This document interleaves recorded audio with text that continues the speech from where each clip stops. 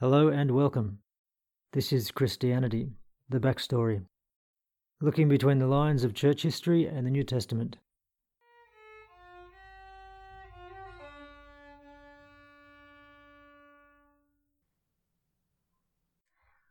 Hello again. This is Acts of the Spotlight Part 5, and we're back to the survey of this intriguing story that some like to call Acts of the Apostles. We're up to chapter 19. Paul decides to go to Jerusalem, but then there's a riot in Ephesus against the Way, which seems to be an early name for Paul's Christianity. A silversmith named Demetrius, who is offended by Paul, says, chapter 19, verse 26, quote, "You see and hear how this fellow Paul has convinced and led astray large numbers of people here in Ephesus and in practically the whole province of Asia," unquote. But he gets out of that one and he's off to Macedonia and then to Greece. Chapter 20. The Jews make a plot against him, so he changes plans and heads back through Macedonia. He is just going all over the place. He sails past Ephesus again and talks to the elders of that church, reinforcing the idea that the Way is a Gentile movement by saying to them, "I was severely tested by the plots of the Jews." Someone who is a part of a significantly Jewish movement would not say this. Then there's a travel narrative heading for Jerusalem. Paul and his companions arrive at Caesarea and stay at the house of Philip, one of the 7. Paul sets his face toward Jerusalem, even though he is warned by a prophet and pleaded with by friends not to go. On his arrival, the brothers receive Paul and those with him warmly, and the next day they go to see James and report to him and all the elders what God has done among the Gentiles through his ministry. When the elders hear this, they praise God. This author makes it sound like there are handshakes all round and hallelujahs. Then James and the elders say the thing about the thousands of Jews who have believed and are zealous for the law. And they say they've been told that Paul has been teaching things contrary to that. James tells Paul to join in on a purification rite with 4 men, something that would confirm to these Jews who are zealous for the law that Paul is upholding the law. What's Paul going to do? He's been declaring in his letters, Christ is the end of the law, and abolished in his flesh the law with its commandments. But he goes ahead and does it anyway. A bit later, some Jews from the province of Asia, that's where Paul's been teaching, saw Paul at the temple, chapter 21, verse 28, quote, "They stirred up the whole crowd and seized him, shouting, 'Fellow Israelites, help us. This is the man who teaches everyone everywhere against our people and our law and this place. And besides, he has brought Greeks into the temple and defied this holy place.'" Verse 30. The whole city was aroused and the people came running from all directions. Seizing Paul, they dragged him from the temple, and immediately the gates were shut, unquote. Of course, then it says they were trying to kill him. It's amazing how Paul escapes these situations. Here we have a whole city of people who have come running from all directions. They grab Paul, the gates are shut, and then they're trying to kill him. A whole city of people trying to kill one man. But they don't succeed. In fact, he's fine. Verse 32, quote, "When the rioters saw the commander and his soldiers, they stopped beating Paul." Verse 37. As the soldiers were about to take Paul into the barracks, he asked the commander, "May I say something to you?" And then he has a polite conversation with the commander, asking to speak to the crowd as if he's just come in from a game of tennis. Question. If this is a true story, was the crowd trying to kill him? How do you know if a crowd is trying to kill someone? If observers were to draw that conclusion, they would have been seeing death blows or something. Otherwise, it's about reading people's minds collectively. Does our narrator know if they were trying to kill him? Pretty sure he wasn't there. My answer is, if they were trying to kill him, they would have. Therefore, they weren't trying to kill him. But our narrator wants us to think they were, and of course the vast majority of people who read this believe they were because he says so. So if they weren't trying to kill him, it's likely the whole murderous mob thing is a fabrication, and these were in fact people who had unusually high standards of moral conduct for their time, written into their belief system. People who, if they thought Paul had defiled the temple, had lawful proceedings for such matters. People of the same city of Jerusalem, where John had widely been held as a prophet, and where Jesus had been part of the same popular movement, if indications in the New Testament are anything to go by, teaching peace, love, and forgiveness, hailed as Messiah by the people of Jerusalem, his disciples teaching in Solomon's colonnade at the temple, which surely means they were accepted as Jews who were teaching a form of Jewish observance. Their leader was James, the brother of Jesus, who seems to have been highly regarded by the people, and who said to Paul that there were thousands of Jews who had believed, all of them zealous for the law, meaning that what they believed fell entirely within the Jewish maelstrom and was very different to what Paul was teaching. They weren't run out of town or out of the temple, but Paul was, as a man who was teaching all men everywhere against our people and our law and this place. Then Paul gives his speech to the crowd, who become very quiet when he speaks in Aramaic. He gives the story of his conversion, with a catchy format for Christians. I was so bad before, but then I saw the light, and Jesus gave me instructions. A man named Ananias came to see me, and said, chapter 22, verse 14, quote, "The God of our ancestors has chosen you to know his will and to see the righteous one and to hear words from his mouth. You will be his witness to all people of what you have seen and heard." Unquote. "And now I'm God's special messenger to you bunch of lost souls," says Paul. I'm paraphrasing here. But then he says he's been sent to the Gentiles. So the crowd shouts all together, "Rid the earth of him, he's not fit to live." And they're shouting and throwing off their cloaks and flinging dust into the air. A city of gremlins. They'd kill him if they could. But where are the thousands of Jews who have believed, who might have taken care of crowd control, showing their support for God's special messenger Paul? That takes us back to chapter 21, verse 20, quote, "You see, brother, how many thousands of Jews have believed, and all of them are zealous for the law. They have been informed that you teach all the Jews who live among the Gentiles to turn away from Moses, telling them not to circumcise their children or live according to our customs. What shall we do? They will certainly hear that you have come." Unquote. James and the elders weren't saying those Jews were preparing their banners and a guard of honour to welcome their champion Paul into the holy city. They were warning Paul about thousands of people who are opposed to him because they've heard he's been teaching against the law, which he has. So this sheds some light on the scenario of Paul at the temple. The whole city may not have been trying to kill him, but thousands of people were against him, thousands of people who were believers, according to James and the elders. Maybe these are the people who had the greatest reason to be offended by Paul, and maybe these are the people that our narrator is condemning as cloak and dust-flinging murderous gremlins, just like the author of John chapter 8, who called the Jews who had believed in Jesus, verse 31, children of the devil, verse 44. Is this a stretch? It's reasonable to see a connection between the warning Paul received and what happened at the temple.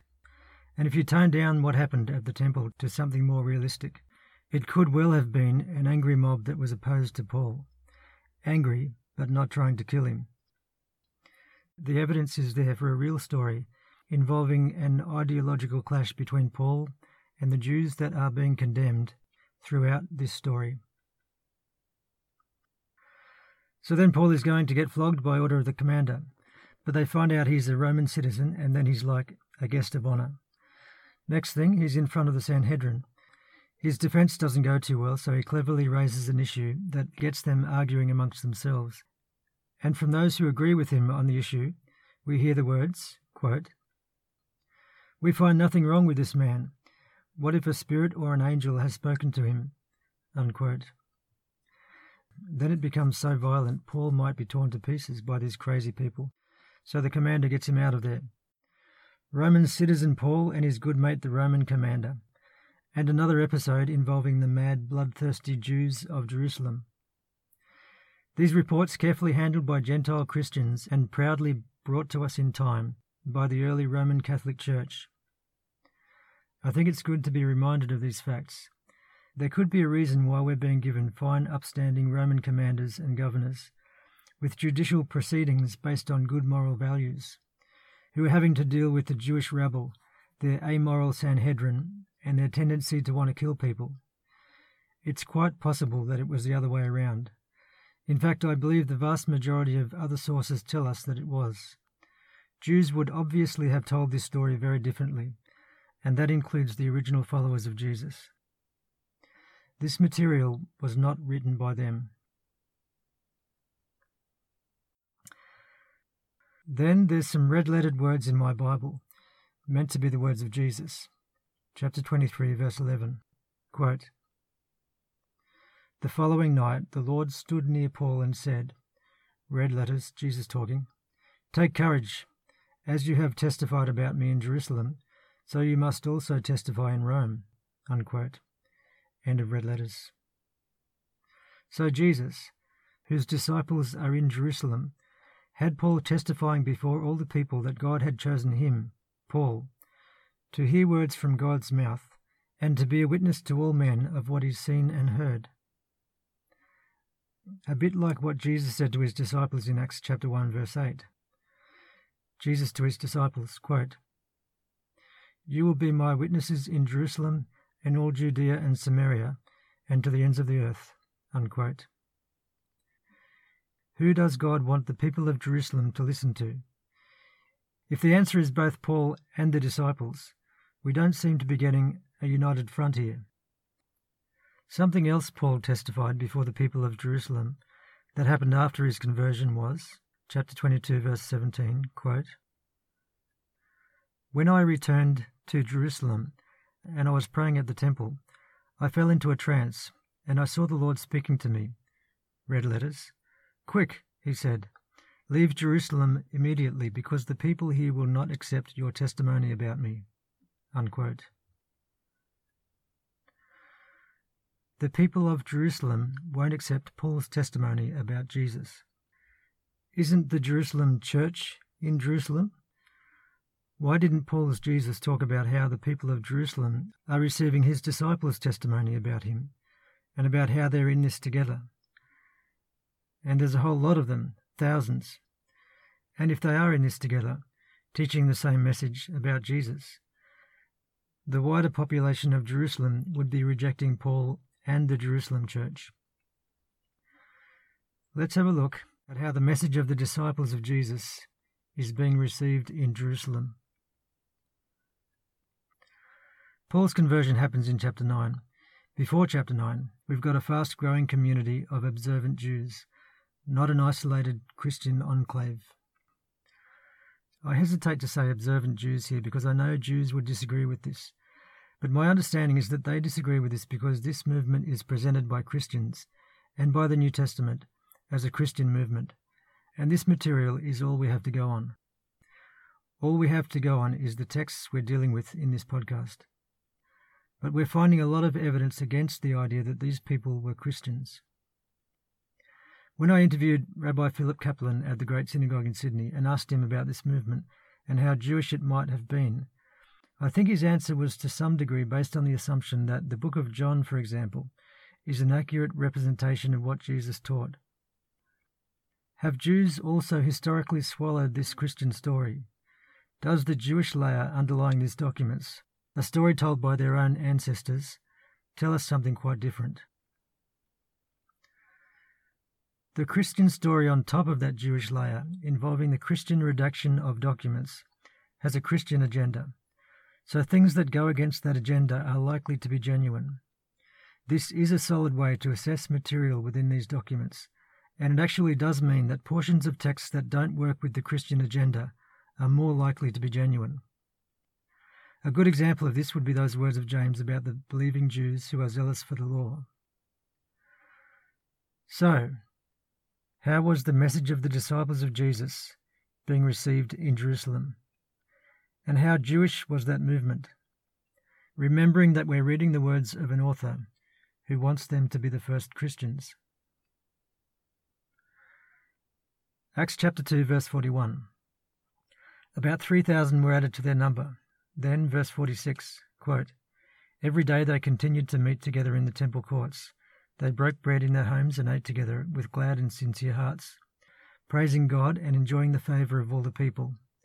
And the Lord added to their number daily those who were being saved." Unquote. Chapter 4, verse 4, quote, "Many who heard the message believed, so the number of men who believed grew to about 5,000. Unquote. Chapter 5, verse 12, quote, "All the believers used to meet together in Solomon's colonnade. No one else dared join them, even though they were highly regarded by the people. Nevertheless, more and more men and women believed in the Lord and were added to their number." Unquote. Chapter 6, verse 7, quote, "The word of God spread. The number of disciples in Jerusalem increased rapidly, and a large number of priests became obedient to the faith." Unquote. Then at the start of chapter 8, after the stoning of Stephen, we've got, quote, "A great persecution broke out against the church in Jerusalem, and all except the apostles were scattered throughout Judea and Samaria." Unquote. But then in the next chapter, apparently soon after Paul's conversion, 9:31, quote, "Then the church throughout Judea, Galilee, and Samaria enjoyed a time of peace and was strengthened. Living in the fear of the Lord and encouraged by the Holy Spirit, it increased in numbers." Unquote. It doesn't sound like it would be only the disciples left in Jerusalem. Over to chapter 21, and we've got that bit where James and the elders warn Paul of many thousands of Jews who have believed. "So there were a great number of them, enjoying the favour of all the people, a large number of priests becoming obedient to the faith, meeting in the temple courts. Then there's a persecution, and they all take off, all except the apostles. And then there's thousands of them again in chapter 21. Strange persecution that leaves the ringleaders alone and chases the people away. It doesn't make a lot of sense. But let's say it is just the apostles left in Jerusalem after Paul's conversion. In chapter 9, which is where the author of Acts gives us an account of Paul's visit to Jerusalem after his conversion, Paul tries to join the disciples, but they don't trust him, and it takes Barnabas' recommendation for them to receive him, and then he stays with them and moves about Jerusalem freely, speaking boldly in the name of the Lord, until people try to kill him, and then the brothers look after him and send him off to Tarsus. But we've been looking at a different account of this, when Paul tells it in chapter 22, before the crowd. So it gets a bit messy when you look at the disparity between these accounts, because the author of Acts is writing both of them. In chapter 9 he writes of a cautious acceptance of Paul by the disciples of Jesus in Jerusalem after his conversion. But here in chapter 22, Paul is standing up in front of a crowd that surely would have included many of those Jewish believers he was warned about. And he's making this bold claim that he is the one that God has chosen and charged with the message of Jesus in the city where the disciples of Jesus are. A bold claim. And it doesn't speak of any concurrence with the disciples or any meeting with them. He just tells the crowd that after his conversion and this great commission, Jesus tells him, "Quick, leave Jerusalem immediately." He's being sent to the Gentiles because his testimony won't be accepted here in Jerusalem. They will not accept your testimony, Jesus says. Surely that doesn't mean everyone. Not all those thousands of Jews who have believed. Not all those people who are part of the same movement as Paul, as the Christian story would have it. But we're not given the impression that Paul has thousands of supporters out there. He's flying solo. There's no divided crowd with his brothers and sisters holding ground for him and smiling as he waves to them. And where are James and Peter and the other disciples? There's been plenty of time for them to have heard what was going on and come out in support of Paul. If he's teaching what they teach, why aren't they there defending themselves also against this hostile crowd? Applauding their brother Paul, recognizing his status as presented in the New Testament, with their bags packed to go fishing because what Jesus taught them doesn't really matter that much anymore. And Peter, being the author of 2 Peter, might have called out to the people to be quiet. This is wisdom that God has given him. I know his letters are hard to understand, but only ignorant and unstable people have a problem with them, as they do the other scriptures. Peter the Christian. So when Paul in 1 Thessalonians 2:14 refers to churches in Judea suffering from the Jews who, quote, killed the Lord Jesus and the prophets and also drove us out, they displease God and are hostile to everyone in their effort to keep us from speaking to the Gentiles, unquote, as if there are churches in Judea full of people who believe in Paul, even though here in Jerusalem there seems to be no one like that. When Paul says those things, Peter of the Christian imagination would agree with this because it's going to be in the New Testament. But the Jewish Peter might have had a problem with these words, and he might have been among the people who didn't like Paul speaking to the Gentiles, people who had good reason to not like what Paul was teaching about their rabbi. So it's pretty clear that Paul was one man claiming an exclusive from God. We've seen that in Galatians.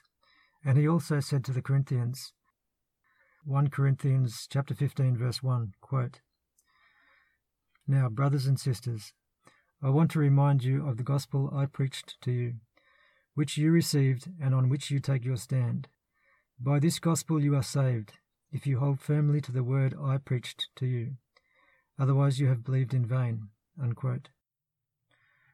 And to the Romans 15:18, quote, I will not venture to speak of anything except what Christ has accomplished through me in leading the Gentiles to obey God by what I have said and done, unquote. Romans 16:25, quote, Now to him who is able to establish you in accordance with my gospel, the message I proclaim about Jesus Christ, in keeping with the revelation of the mystery hidden for long ages past, but now revealed, unquote.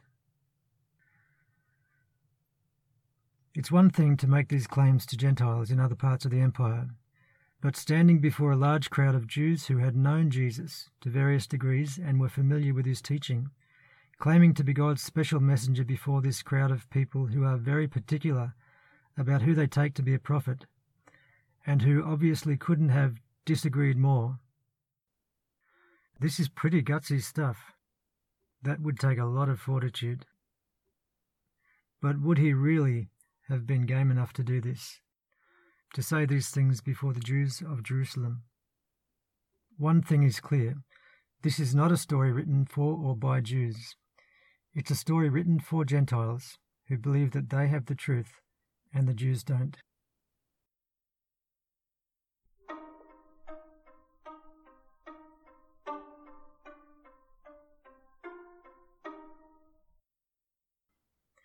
So, where were we? Chapter 23 of Acts. After Paul is removed from the Sanhedrin by the commander because there's the risk that he might be torn to pieces. Then those red letters, the Lord stands near Paul and says, Take courage.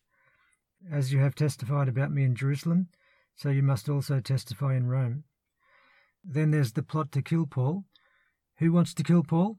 Ah, yes, it's the Jews, of course, but just 40-something of them involved in a plot to ambush Paul, and not to eat or drink anything until they've done the deed. The commander rescues Paul again.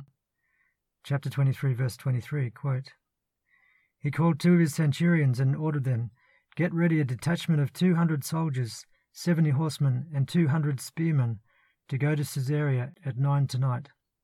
Provide horses for Paul so that he may be taken safely to Governor Felix, unquote.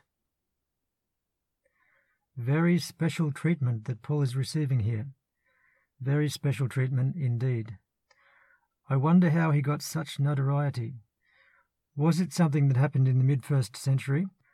Or is this the retrospective championing of Paul by a creative writer who also likes the idea of wonderful Roman commanders, who probably weren't in the habit of dispatching 470 soldiers to protect a single man, a man who wasn't a foreign dignitary or the emperor himself? Then there's the trial before Felix, attended by the high priest, some elders, and a lawyer from Jerusalem, who bring their charges against Paul, saying he's a ringleader of the Nazarene sect. In Paul's reply, he says he is a follower of the way. The trial passes and he ends up being held there for 2 years, with Festus seeing him frequently, hoping that Paul might offer him a bribe. Felix is replaced by Festus. The Jews get to Festus when he goes to Jerusalem and try to arrange their ambush to kill Paul again, with no luck. There's another trial, and at the threat of being transferred to Jerusalem, Paul appeals to Caesar. These last few chapters are even more solely about Paul, as if nothing else matters. Paul goes before King Agrippa. Chapter 25, verse 24. Festus says, quote, "King Agrippa, and all who are present with us, you see this man? The whole Jewish community has petitioned me about him in Jerusalem and here in Caesarea, shouting that he ought not to live any longer." Unquote. Paul is given permission to speak, and he gives another rendition of his conversion and Great Commission. Acts 26, verse 16, Jesus speaking to Paul, as told by Paul, quote, "Get up and stand on your feet. I have appeared to you to appoint you as a servant and as a witness of what you have seen and will see of me. I will rescue you from your own people and from the Gentiles. I am sending you to them to open their eyes and turn them from darkness to light, and from the power of Satan to God, so that they may receive forgiveness of sins and a place among those who are sanctified by faith in me." Unquote. The preeminence of Paul's position increases with each rendition. Then verse 19, Paul speaking, quote, "So then, King Agrippa, I was not disobedient to the vision from heaven, first to those in Damascus, then to those in Jerusalem, and in all Judea, and then to the Gentiles. I preached that they should repent and turn to God, and demonstrate their repentance by their deeds. That is why some Jews seized me in the temple courts and tried to kill me." Unquote. He preached that people should repent and turn to God and demonstrate their repentance by their deeds, and that is why some Jews tried to kill him. Very unlikely that Jews in the temple courts would try and kill him for saying that. Is it possible that Paul or this author could be lying? The hearing before Festus and King Agrippa ends with them being unconvinced but agreeing that Paul had done nothing wrong. And then Paul is off to Rome by ship. He predicts a storm, but they don't heed his warning. After days in a violent storm, when all seems to be lost, Paul gets up and says, "Men, you should have taken my advice." And he tells them an angel has been talking to him, so he knows no one's going to die, but the ship will be lost, to be wrecked on some island, where they will run aground. And it all happens just like he said. The people of the island welcome them. Then a snake bites Paul, and they decide it must be recompense because he's a murderer.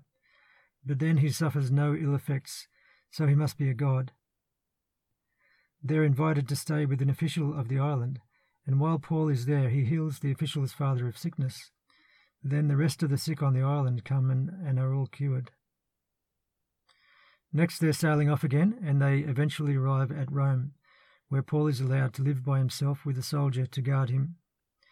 He calls together the leaders of the Jews and tells of his arrest in Jerusalem for no good reason. Chapter 28, verse 21, quote, "They replied, 'We have not received any letters from Judea concerning you, and none of our people who have come from there has reported or said anything bad about you. But we want to hear what your views are, for we know that people everywhere are talking against this sect.'" Unquote. So they come in large numbers to hear from Paul. Verse 23, quote, "He witnessed to them from morning till evening, explaining about the kingdom of God, and from the law of Moses and from the prophets he tried to persuade them about Jesus. Some were convinced by what he said, but others would not believe. They disagreed amongst themselves and began to leave after Paul had made this final statement. The Holy Spirit spoke the truth to your ancestors when he said through Isaiah the prophet, 'Go to this people and say, you will be ever hearing but never understanding. You will be ever seeing but never perceiving. For this people's heart has become calloused. They hardly hear with their ears, and they have closed their eyes. Otherwise they might see with their eyes, hear with their ears, understand with their hearts, and turn, and I would heal them. Therefore I want you to know that God's salvation has been sent to the Gentiles, and they will listen." End of Paul's glorious closing words. For 2 whole years Paul stayed there in his own rented house, and welcomed all who came to see him. He proclaimed the kingdom of God and taught about the Lord Jesus Christ with all boldness and without hindrance. The end. And that is it for Acts of the Apostles. It just stops there. Which does seem to suggest that the writer is ending in the present, with Paul still there in Rome, boldly preaching and declaring the truth. It suggests the information has come from someone who was there with Paul, and so do a number of places in the text where the term "we" is used. For example, chapter 16, verse 10, quote, "After Paul had seen the vision, we got ready at once to leave for Macedonia," unquote. This author is a follower of Paul anyway, whether he was there or not. All right. The idea with the survey of Acts was to demonstrate what I think is the intent of the author. Pretty straightforward. It's meant to be about what the apostles, the men who were called by Jesus to be his representatives, and to convey his message, it's meant to be about what they did once he left the scene. I suppose the author of the document isn't the one who gave it this name, but it's definitely in keeping with what he's laying out for us.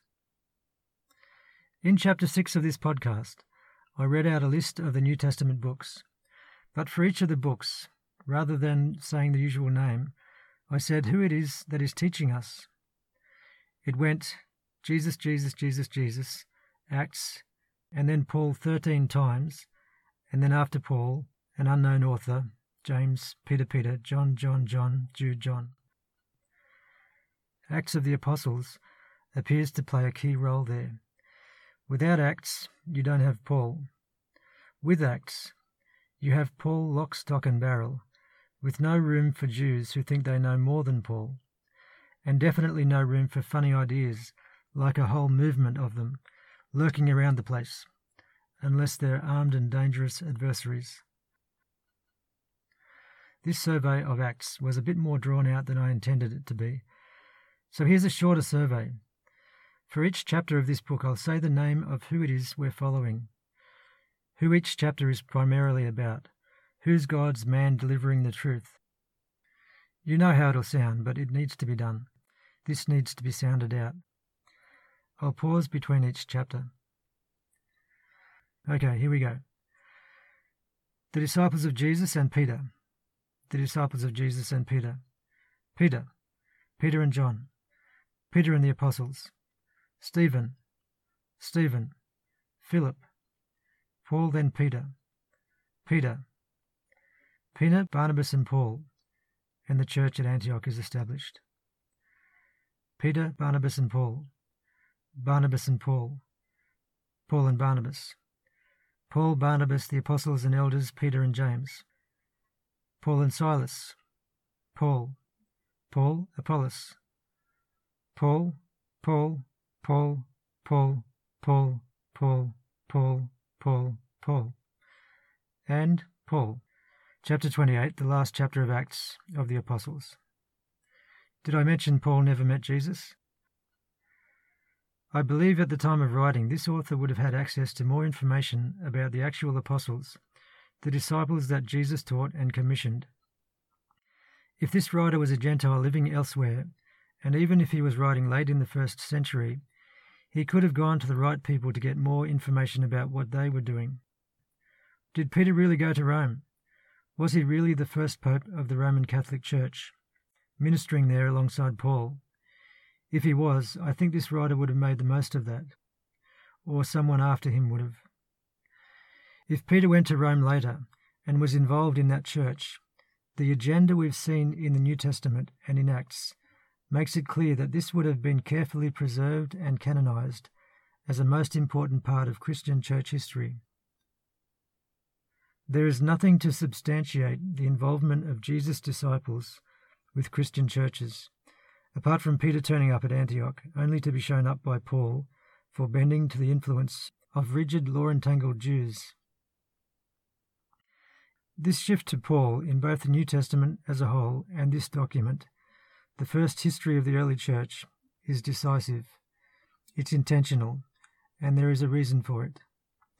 The author of Acts is a Christian, which means he follows Paul. He's interested in the travels of Paul, the churches he went out to, the people he was associated with. Information he includes about Peter, James, and John and co. is vague in this regard. The author of Acts is not a Jew. To him, the Jews are against the Christians, generally speaking. He does not recognize the significant movement of Jews who follow Jesus that are evidenced in his own text. He would have us believe that they are Christians, even though he doesn't have them play a positive part in his story, or even show up in any significant way. And there are words from James in there that make it clear that they were certainly not believers in Paul or his gospel, which I think is an indication of authentic source material that the author of Acts is working from, because these words don't work with what he's been implying, that they were Christians. To the Christian, the idea of Jesus and his disciples really being Jews is discordant and not really assimilated. If they really were Jews, then what they believed was quite foreign to anybody who believed what Paul taught, because Paul taught things that are absolutely contrary to Jewish belief. This means the movement that the disciples of Jesus were a part of, meeting at the temple and in synagogues when they went out from Jerusalem to the people they were affiliated with, the Jewish nature of their movement was foreign to the writer of Acts, and that's why he doesn't recognize them. His belief is in Paul and the Jesus of Paul, and the role he has for Peter, James, and John is to validate this belief, as a member of a movement that both believes in a Jew and rejects the understanding of him held by his own people. I was approached yesterday by a man called Sam who was walking the streets where I live, wearing a t-shirt with some sort of Christian slogan and handing out tracts that summarize Paul's gospel. Basically, he was walking the streets telling people, in all sincerity, that if they don't believe the right things, they're going to hell to be tormented eternally. So in his mind, people really need to believe these things. And he was doing what he could to save people, which is commendable. And I told him that I thought what he was doing was commendable, given what he believes. Then, of course, I had some questions. I asked him if Jesus taught these things, the points in the tract he handed to me, the things people need to believe, and he said yes, he did. Then I asked him to show me where, and of course he couldn't. All he could do was point to the odd sentence that can be made to fit with what he was telling people, something that probably could be done with the owner's manual for the car he drives, if you really wanted to, because Jesus is not recorded to have taught people this message. It's as simple as that. Teaching something involves more than an isolated sentence here and there, the sort of thing that can be squeezed in by an editor. We've seen that Christian editors have done this, the most obvious example being where Matthew, copying Mark, adds the words, "for the forgiveness of sins," to what Jesus says about the wine at the Passover meal. His best bet was the book of John, but in answer to my question, he fell to the default for any Christian evangelist in this sort of situation, and that is to answer with a little sermon. What I should have done first is ask him to show me where Paul teaches this, and he would have confidently shown me the words of a man who was teaching this message, describing it in detail, outlining it, teaching it at length to his readers, saying it in different ways, emphasizing it as the most important thing in regards to the spiritual condition of people and their eligibility for acceptance before God. Then I would have asked him to show me where Jesus teaches it, and the contrast would have been seen for what it is. Of course, the conversation turned into a bit of an argument, and in the end he wouldn't shake my hand, saying I was an apostate, and that he needed to have nothing to do with me or whatever. He needed to have nothing to do with me, but this had nothing to do with how I viewed the teaching of Jesus, or how I might have responded to his teaching in my life, because what Jesus taught is not the standard. Sam would not address the question directly.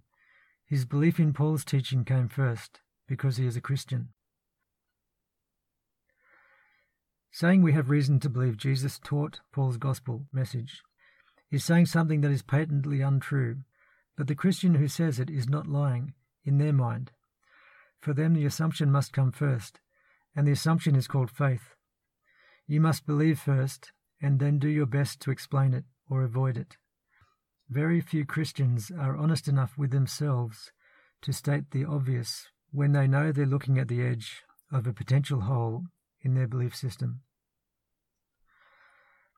Saying Paul's gospel came from Jesus because Paul claims to have had a vision is like saying a biography of Elvis Presley that introduces previously unknown information about him is accurate because the writer said Elvis appeared to him in a vision. That's the sort of thing we're dealing with here. The difference is these New Testament documents gained the backing of the church. Belief in Paul's self-proclaimed visions or encounters with Jesus. This is the foundation of Christianity. Just because it happened a long time ago and it's written into a special book doesn't change the nature of Paul's claim. In the introduction to this podcast, I said that I intended to be objective in my treatment of Christianity, but then it wasn't long before I realized that this wasn't going to work because I am trying to demonstrate something and I want to be right. So I've got an agenda and I can't claim to be an objective observer. But there's another dynamic that makes it difficult to look like you're being objective. Trying to sound objective when you're doing a rational assessment of Christianity is like trying to do so with the flat earth theory. You can look at it as a possibility for a while, but pretty soon you're just going to start pointing out all the counter-evidence and refuting the assertions made by the proponents of the theory pretty much all the time as you go through it, like one thing after another, because the theory just has too many holes in it, and your rational assessment becomes something that is consistently arguing against the theory. All right, it's probably a bit unfair to compare Christianity with the flat earth theory. The flat earth theory might have a bit more going for it. Obviously, I've given up on the idea of objectivity. How much evidence does it take for deception to be recognized within the pages of the New Testament? This production put together by the Church. We've been looking at Acts of the Apostles, a book that on the surface looks like history, but if it was played out on a stage, I think it would become apparent that the genre of this book is far more entertaining than that. We're going to end off by imagining we're in the audience of Acts of the Apostles, the stage play, not forgetting that the audience is just as interesting as the play.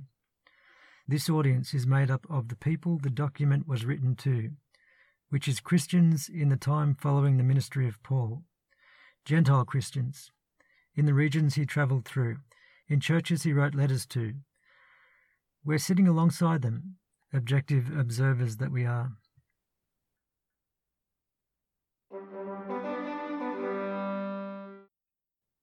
The performance proceeds. Extraordinary things are happening right from the start, requiring significant special effects. Something is in the air. Understanding what it is very important, and the characters the story starts with are the ones to watch, the apostles. So things are going along quite nicely. The lead roles are played by these people who are called the apostles. It's a story for people who believe the same things that they do. But then after a while there are some people in the audience who start laughing at certain points. The majority are taking it seriously and they sternly shush the people who are finding it funny. How dare they? Halfway in, and this sort of thing is on the rise as the tension in the audience increases. Snickers and giggles followed by offended shushes. The play is getting into gear and it's looking more and more like a promotional campaign. There's now a lead character who came out of nowhere, but a voice from heaven is just for him, and so is the spotlight and the microphone. The majority of the audience don't seem to have noticed that there's something funny about this. They're carried along by the performance. Whoever they're told is right. Whoever they're told is wrong. And when this man stands under his shining light, he has them in the palm of his hand, as if he was already their hero before the show. What? Wait on. Where did those other blokes go? No time to think about that. Our lead has some shifty, shadowy characters to deal with. Jews. They don't get any lines, don't say anything, but they seem to be ever present, and they're moving around in mobs and crowds and throngs as agitators, forming conspiracies, rioters, throwing cities into turmoil, and attacking the main man and trying to kill him. But he always gets away to testify to the truth another day. It's pretty slapstick, but there are oohs and ahs from the audience. It becomes clear that those original characters are not coming back, and there's only one apostle standing. This man who wasn't one in the first place. He's the one being chased by the Jews, those fighters against all that is good and right. Look, there he goes. And there are snickers and guffaws from the other group in the audience, and shushes and snickers.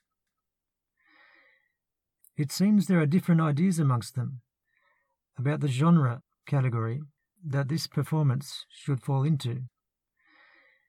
So, which of these groups gets it? Who's going to say later on, "Oh, really?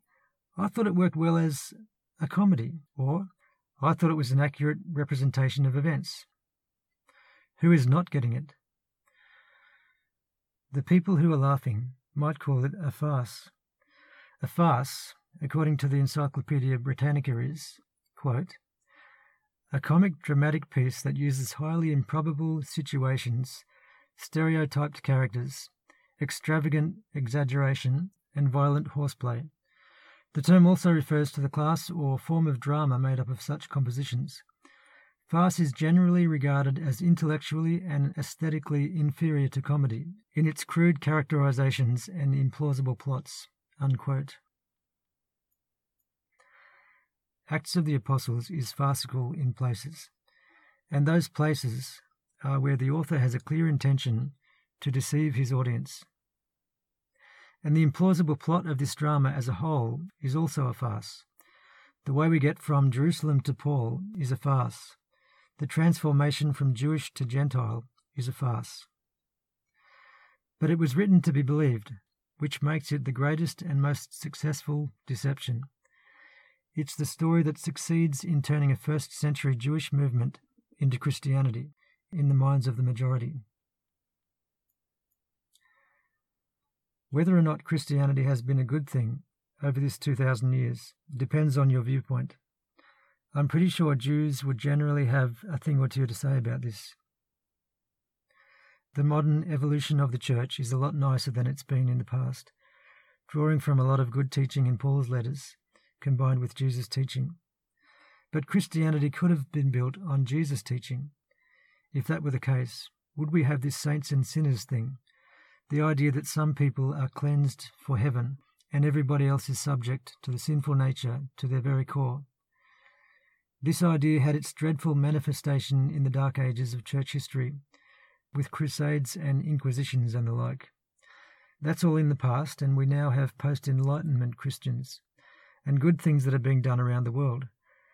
But Christian good works are usually combined with Christian teaching. Jesus says, "Love your neighbour." The Christian naturally runs this through the filter of Paul's teaching and believes that the best thing they can do for their neighbour is to get them to think about Jesus the way they do. If given the opportunity, they will sincerely and honestly tell people that Jesus taught things that he didn't teach, because they believe lies that were told about this a long time ago. In their mind, people are condemned if they don't believe these lies, and are an agent of the dark side if they teach things that are contrary to them. They are proponents of an ancient deception, no matter how sincerely they believe it.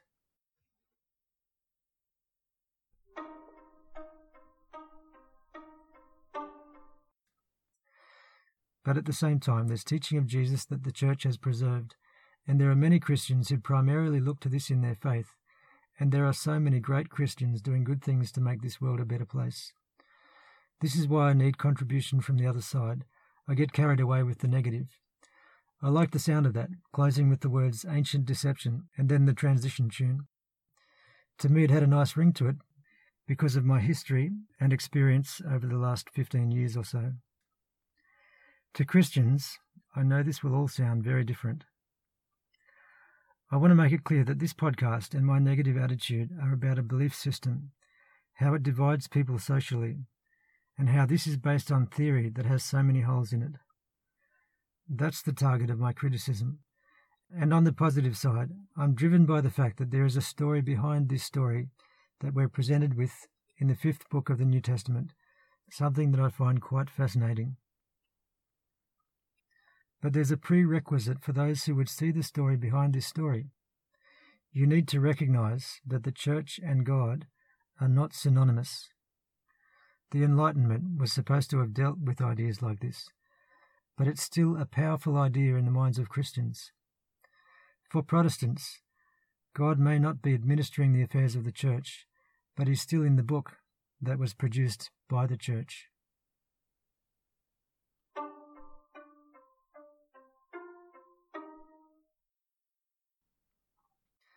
That's the end of this chapter, but we haven't finished with Acts yet. I haven't done the first thing that I intended to do, which was to have a look at the transmission. In a previous episode, I likened Christianity to a car and said Acts is the transmission of the car, the thing that substantiates the idea that the baton was passed to Paul. Jesus commissions his disciples, and then the New Testament commissions Paul as the primary messenger of Jesus, with Acts providing the story that supposedly explains how this happened. I don't think this will take very long because I've already covered a lot of it. It'll just be a case of putting the information Acts provides for this together to see how substantial it is. And then I'm also going to look at the transmission from the disciples of Jesus to the earliest church fathers and claims made by the church about that. It's about a relationship, the relationship between certain people in Jerusalem and Christianity. Thanks again for listening.